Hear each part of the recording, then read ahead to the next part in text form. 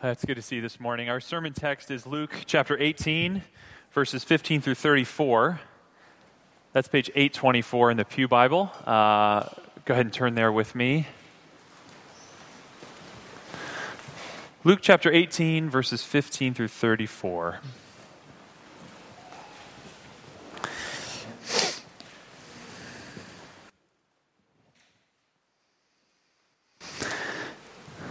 Let me read this text for us. Now they were bringing even infants to him, that is Jesus, that he might touch them. And when the disciples saw it, they rebuked them. But Jesus called them to him, saying, "Let the children come to me, and do not hinder them, for to such belongs the kingdom of God. Truly I say to you, whoever does not receive the kingdom of God like a child shall not enter it." And a ruler asked him, "Good teacher, what must I do to inherit eternal life?"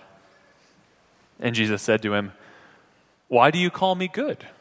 No one is good except God alone. You know the commandments.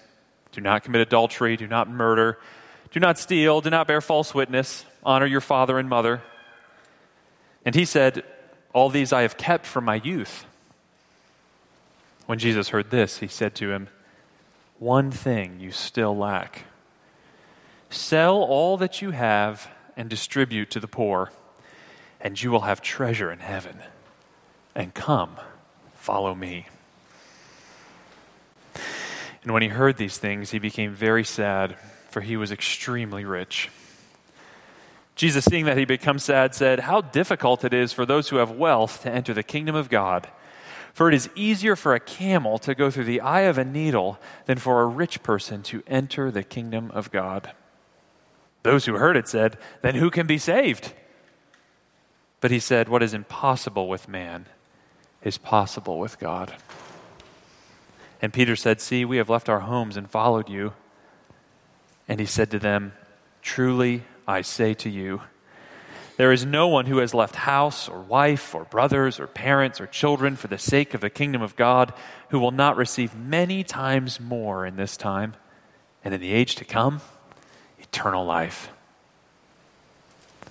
And taking the 12, he said to them, "See, we're going up to Jerusalem, and everything that is written about the Son of Man by the prophets will be accomplished. For he will be delivered over to the Gentiles, and will be mocked, and shamefully treated and spit upon. And after flogging him, they will kill him. And on the third day, he will rise." But they understood none of these things.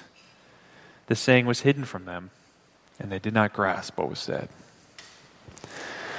Let's pray. Oh, Father, how often the things in your word seem hidden to us. We pray now in these moments this morning that you would send your Spirit, that we might have the illumination we need, not just in mind but in heart, to really understand and grasp and receive what you are speaking to us, your church, this morning. Oh, Father, help us to understand more and more of who you are through Christ, your Son, by your Holy Spirit. We pray. Amen. So this passage from Luke 18 is about entering the kingdom of God. In verses 17 and 24 and 25 and verse 29, we see that phrase mentioned again and again. And in fact, the idea of inheriting eternal life in verses 18 and 30 and of being saved in verse 26 are more or less synonyms for the same thing, entering the kingdom of God. But what did that mean for Jesus and his audience of first century Jews? Well, unlike a lot of spirituality today, the biblical picture of redemption is not about escaping this material world. Rather, it's about healing and restoring the material world. For the Bible, when God's kingdom, that is, when his sovereign, saving reign arrives in fullness, it would mean the joining of heaven and earth, the end of evil, corruption, decay, and death, and the unleashing of life and joy indescribable. God would at last dwell with his people, and creation would be healed. That's what the kingdom of God, eternal life, meant to Jesus and his listeners. And on top of that, what Jesus has been teaching throughout Luke's gospel is that this life of the age to come, though it would come fully and finally one day, Jesus was teaching that it had already begun. It had already been launched in the present, in his own person and ministry. God's kingdom, God's saving power had arrived and was on the move. So for us, the question of entering the kingdom of God that Luke 18 puts before us isn't some sort of pie-in-the-sky idea. No, it actually touches down to what we're all really longing for, which is a world made right one day. And we humans made right within it, right with one another, and most of all, made right with God, our Creator.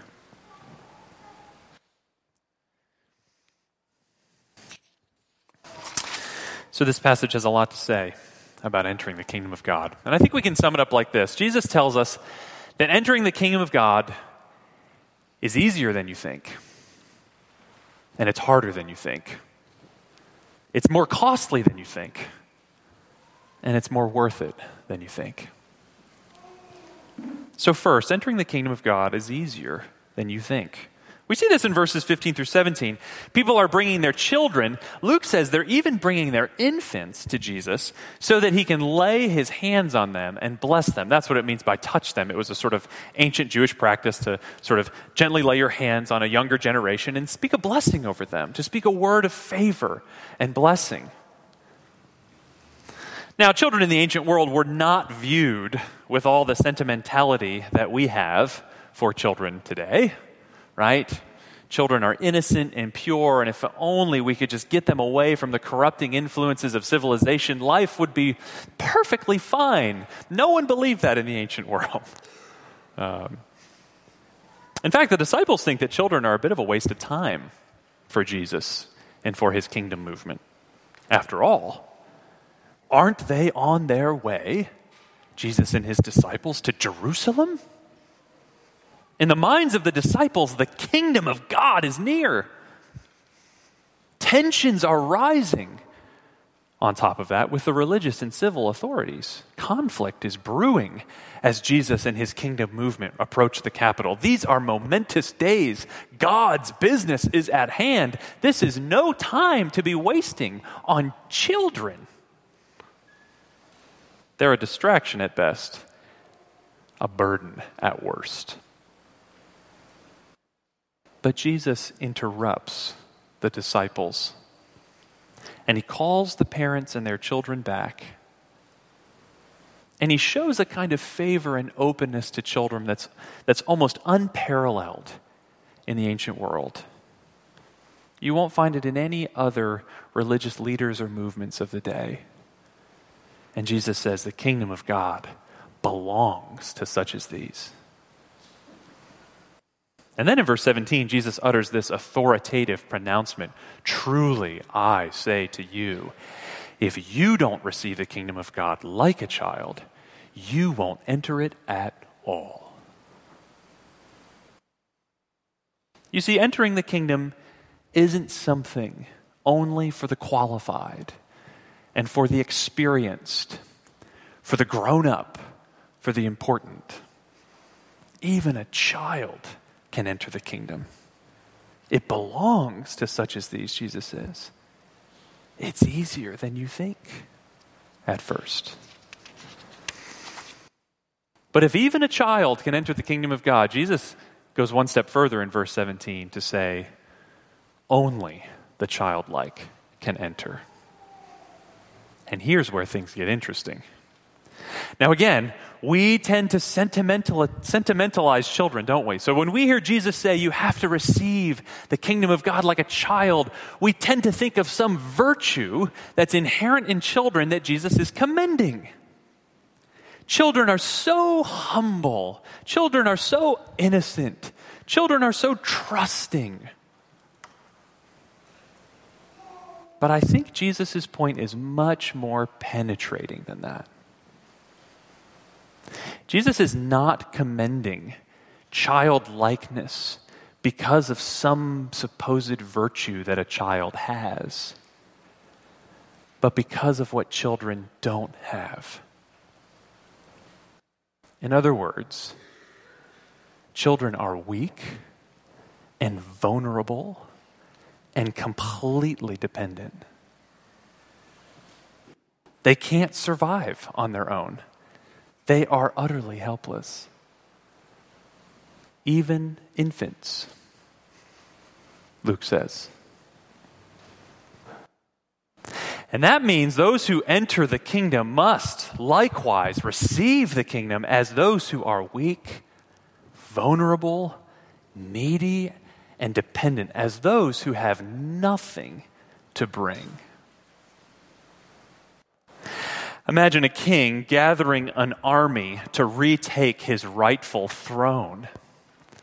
Imagine one strong warrior after another coming before the king, touting their strength and experience, hoping that they might get the honor of fighting with their king.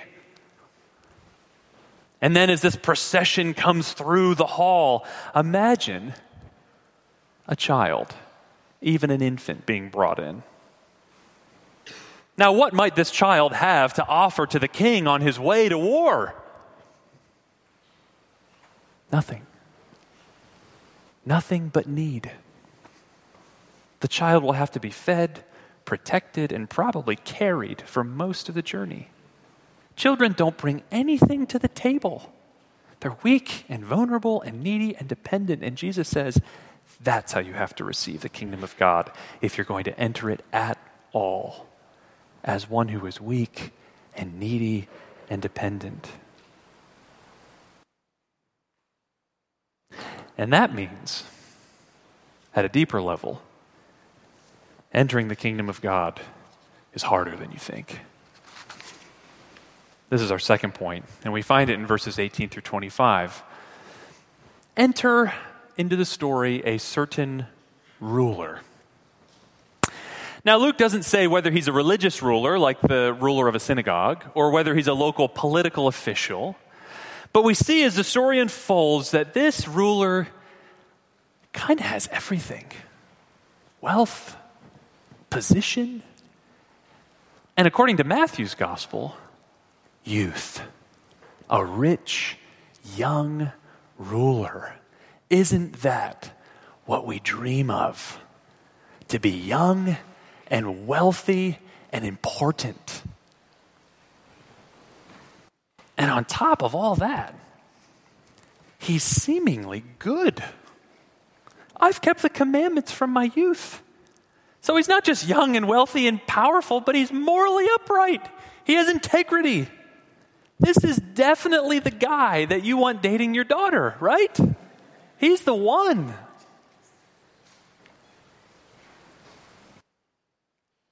But then again, what does it mean to be good? That's Jesus' first gentle challenge to this rich young ruler. Why do you call me good? Is anyone good but God alone? So easily the ruler has used this word good, hasn't he?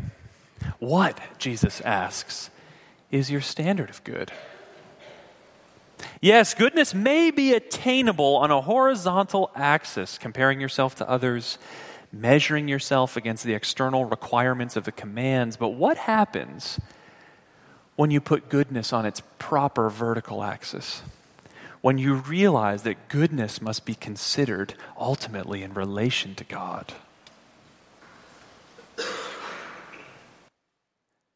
Then, as Jesus says in verse 22, we see that something is lacking. Jesus tells this rich young ruler that he must part with the primary source of his privilege and status and security. That is, in other words, he must part with his money. Sell everything, give it to the poor, then you'll have treasure in heaven, and you can come follow me. You see, Jesus perceived the heart of this rich young ruler. And what Jesus could see is that his functional Savior, his functional Lord, the one thing he couldn't do without, the one thing he couldn't part with, was his wealth. So Jesus puts his finger right there. Now, of course, Jesus doesn't tell every disciple to sell off all of their belongings. But for this rich young ruler, entering the kingdom wasn't possible any other way. You see, though externally he had kept the commands, no sex outside of marriage, no killing, no stealing, no lying against your neighbor, honoring your parents, though externally he had kept the commands, internally he was guilty of breaking the first and the greatest commandment.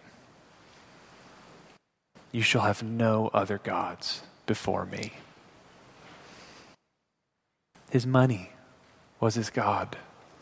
That is, it was his source, his ground of security and identity and hope and purpose. It was the thing that made him self-sufficient. And hearing that he must part with his money in order to enter the kingdom, he becomes very sad. Very sad, Luke says, because he is very wealthy. But note, friends, sadness does not equal real repentance. So you see, it's harder than you think to become like a child, to become weak and vulnerable and dependent, and to enter the kingdom of God. It means having no other gods, no other idols above the one true God, to have no self-grounded source of your own sufficiency. It means opening your hands from everything else that might be your identity and your trust. In fact, Jesus doesn't just say it's difficult. He says for humans, it's impossible. It's easier for a camel to go through the eye of a needle than for a rich person to enter the kingdom of God. I was thinking about actually bringing a needle from home and holding it up. If I had done that, you probably wouldn't even be able to see the eye of the needle from where you're sitting, would you? You might not even see the needle. But you wouldn't miss the camel, no matter where it was in the room, right? Maybe you'd smell it before you saw it, but you wouldn't miss it. Now imagine that camel squeezing through the needle's eye. It would be impossible. Now, of course, Jesus' words apply to more than just the idol of material wealth. Anything can take that place in our hearts, can it? That source of self-sufficiency and trust and security. That thing we use to battle back our need. But wealth can be particularly deceptive, can't it? Wealth fools us into thinking that we are self-sufficient apart from God. It promises security. We'll be okay. We've got enough in the bank account. It promises status. People start to actually listen to you. Promises influence. People might actually do what you say. How many of us, honestly, would have actually obeyed Jesus and sold everything if we were in this rich young man's shoes? Imagine if that were the requirement Jesus laid upon you. And so the crowd say, who can be saved? In the first century, wealth was popularly viewed as a sign of God's favor. So they're essentially asking, if the successful can't be saved, who can? If the people who have it together can't be saved, who can? And notice what Jesus says in verse 27. He doesn't say, well, The really spiritual and committed, after much practice and years of teaching, are able to become childlike, forego their idols, and turn to God. You can do it. It just takes some practice and some time. That's not what Jesus says. Nor does Jesus say, well, once you really hit bottom, then you'll be able to become childlike. That's not what Jesus says. He says, with man, it's impossible. In your own strength, in your own spirituality, you can't get rid of your idols. It's impossible. It's not just harder than you think. It's infinitely harder than you think.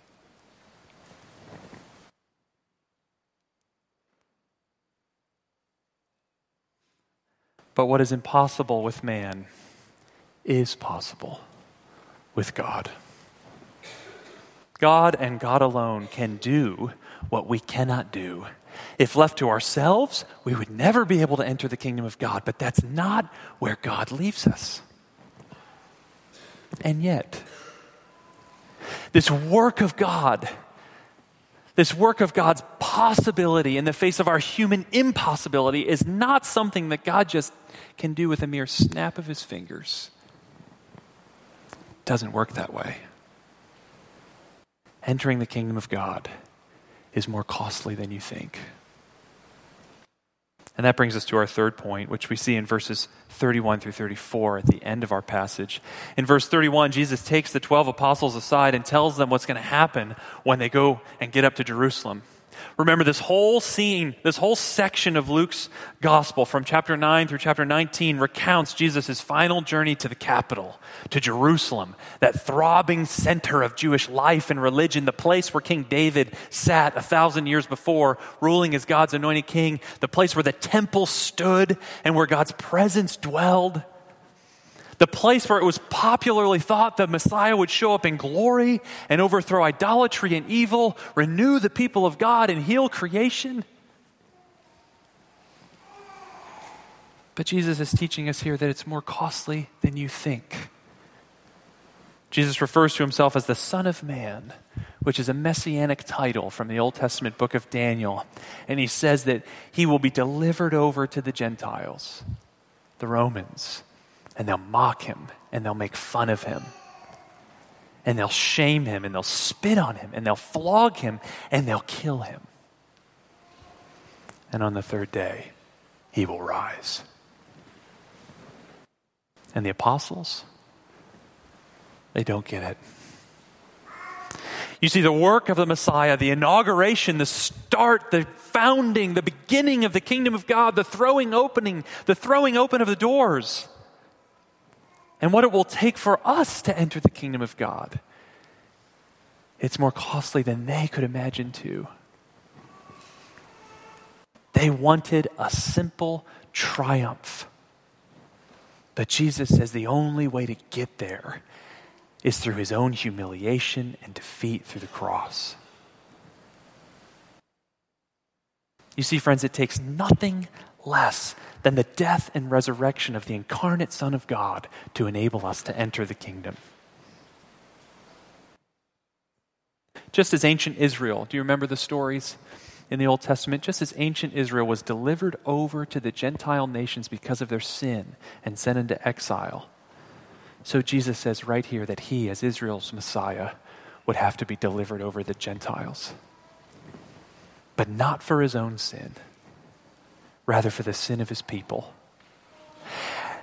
As the king, he represents his people, and he stands in our place, taking the punishment our sins deserve and exhausting the wrath our sins deserve and going into the exile that we deserve. And that means to cleanse us, to give us new hearts so that we might become like children and enter the kingdom. It takes more than just good teaching and more than just good examples. It takes the complete self-emptying of God the Son. You know, the other place in Luke's gospel where this idea of human impossibility and God's possibility comes up? Do you remember? I think it's in the very beginning with Mary. How will these things be? What's impossible with humans is possible with God. How does our redemption begin, friends? The Lord of the universe becoming a child in the incarnation, living a life of complete trust in his heavenly Father, and at the end of his ministry becoming more weak and vulnerable and helpless than we could ever imagine, all for our sins. And then he had to break the bonds of death and rise again. Not just go through death to sort of some other sphere, but go down into death and back into life again, taking our sin with him into the grave, but rising again to give us new life. And friends, now, because the King has accomplished the work of redemption, he's ascended to the Father, he's poured out the Spirit, and right now he calls us through the proclamation of the gospel to trust in him. Now we can become like children. No longer do we need the false security or the status or the supposed influence of money or any other idol we might erect. The price has been paid and our sins are forgiven. And genuine repentance and faith are being poured out as a gift by the Spirit through the preaching of the Word. What was hidden is now revealed. What was impossible with man is now possible with God. And now we can open up our hands to the things we thought we couldn't live without. We can be spiritually helpless, weak, and vulnerable because our Lord Jesus has gone before us. He's gone down into weakness and been raised in glory. And he promises us that entering the kingdom, no matter what we may lose, now because of him, is more worth it than we could ever think. And that's the fourth and last point of our passage. Circle back around to verses 28 through 30. In verse 28, hearing Jesus say that God can do what man cannot do, Peter says, "See, we've left our homes and followed you." It's hard to know what Peter actually means in saying this. The commentators go all over the place. Who knows? Peter's probably just saying the first thing that came out of his mouth. Oh, I said that. And this prompts Jesus to say a second time, "Truly I say to you."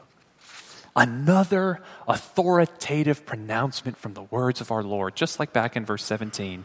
But this time, it's not a requirement, it's a promise. "Truly I say to you, there's no one who has left house or wife or brothers or parents or children for the sake of the kingdom of God who will not receive many times more in this time and in the age to come, eternal life." Is entering the kingdom of God worth it? Is it worth potentially losing everything to come follow Jesus, to be weak, to be vulnerable, to be dependent? Jesus says it's more worth it than you think. But this isn't to say there won't be real losses. Jesus lists a whole range of relational losses related to the home here. Wife, brothers, parents, children. Now, Jesus is not encouraging his disciples to abandon their family responsibilities. What he means is that there's going to be real rejection for those who follow him, that there will be real loss for those who follow him. Some will have family members disown them for becoming a follower of Christ. Others will have friends who grow distant over time. Some, in obedience to Jesus' command to only marry a fellow believer, will have to delay getting married or forgo it altogether. So the losses are real. But Jesus goes on to say in verse 30 that whatever sacrifices we make for the kingdom, they won't compare to what we gain. And it's a twofold promise, isn't it? First, Jesus says, you'll receive many times more in this time, in this age. Now, in what sense will those who have lost their home and lost their family gain many times more in this age? Jesus isn't saying that we're all guaranteed spouses and children. He's certainly not promising oodles of material wealth. No, he's pointing here to the new family. He's pointing here to the hospitality and the generosity of our new family in the church. Though your road may be hard, you won't be alone, Jesus says. And of course, the church won't do this perfectly. But imagine, what if we as a church all opened up our hands, not just on our money, but also on our time? What if we opened up our homes and our schedules for one another? Would there not be more than enough to meet the needs of one another materially and relationally? I mean, imagine a church where married couples and single people mutually loved and served and spent time with one another. Or where old and young, or where, well, you pick the dichotomy you want. Where we loved and served and spent time with one another. Where loneliness was regularly, not perfectly, but regularly met with the warmth and friendship of the new family of the church. Would that not be a tremendous sign of God's kingdom? Of God bringing down the barriers that divide us, not just from Him, but from one another, and creating one new humanity in Christ. Would it not be a great sign that His restorative reign was indeed making all things new?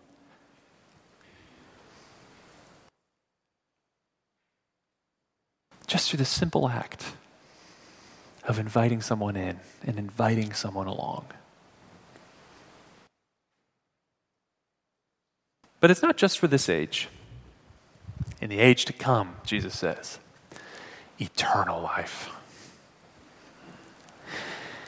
You know, the tragedy of the rich young ruler is that his earthly wealth was temporary. None of it was going to last.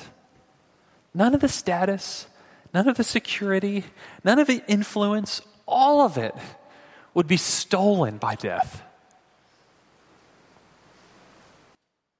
Do any of the things that we forgo or sacrifice for the sake of the kingdom deliver lasting and eternal joy?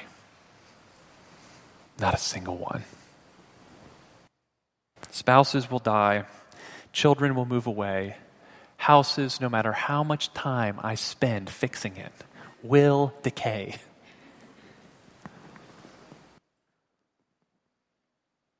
But what does Christ offer in exchange?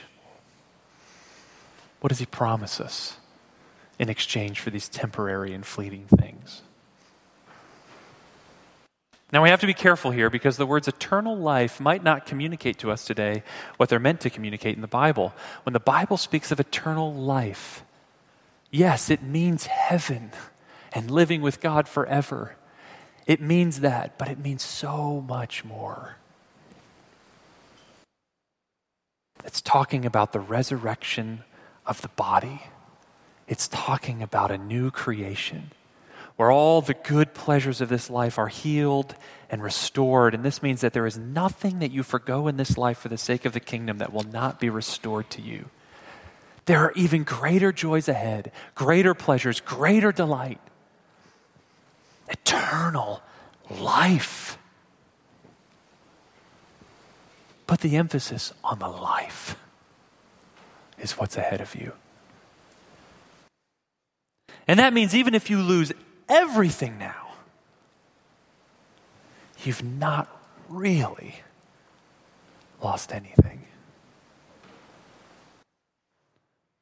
Christ has swallowed up death in victory, and He promises you eternal life.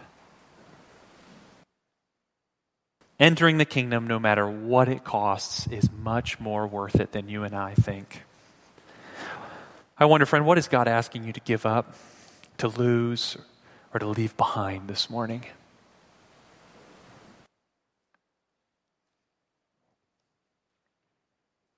There's going to come a day when you will see that it was no real sacrifice at all compared to what's in store.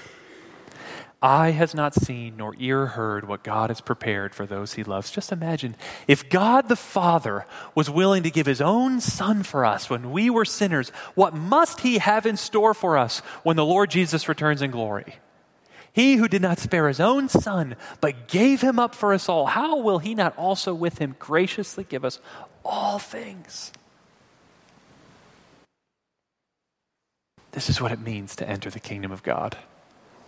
We come with nothing, and he gives us everything. It's impossible for us, but it is more than possible with God. Let's pray. Oh Lord Jesus, as we come to your table now, we pray that you would continue to cast every idol from its throne in our hearts as we commune with you at your table.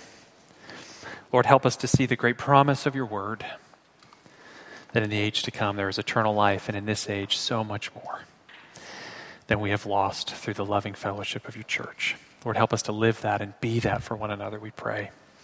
Amen.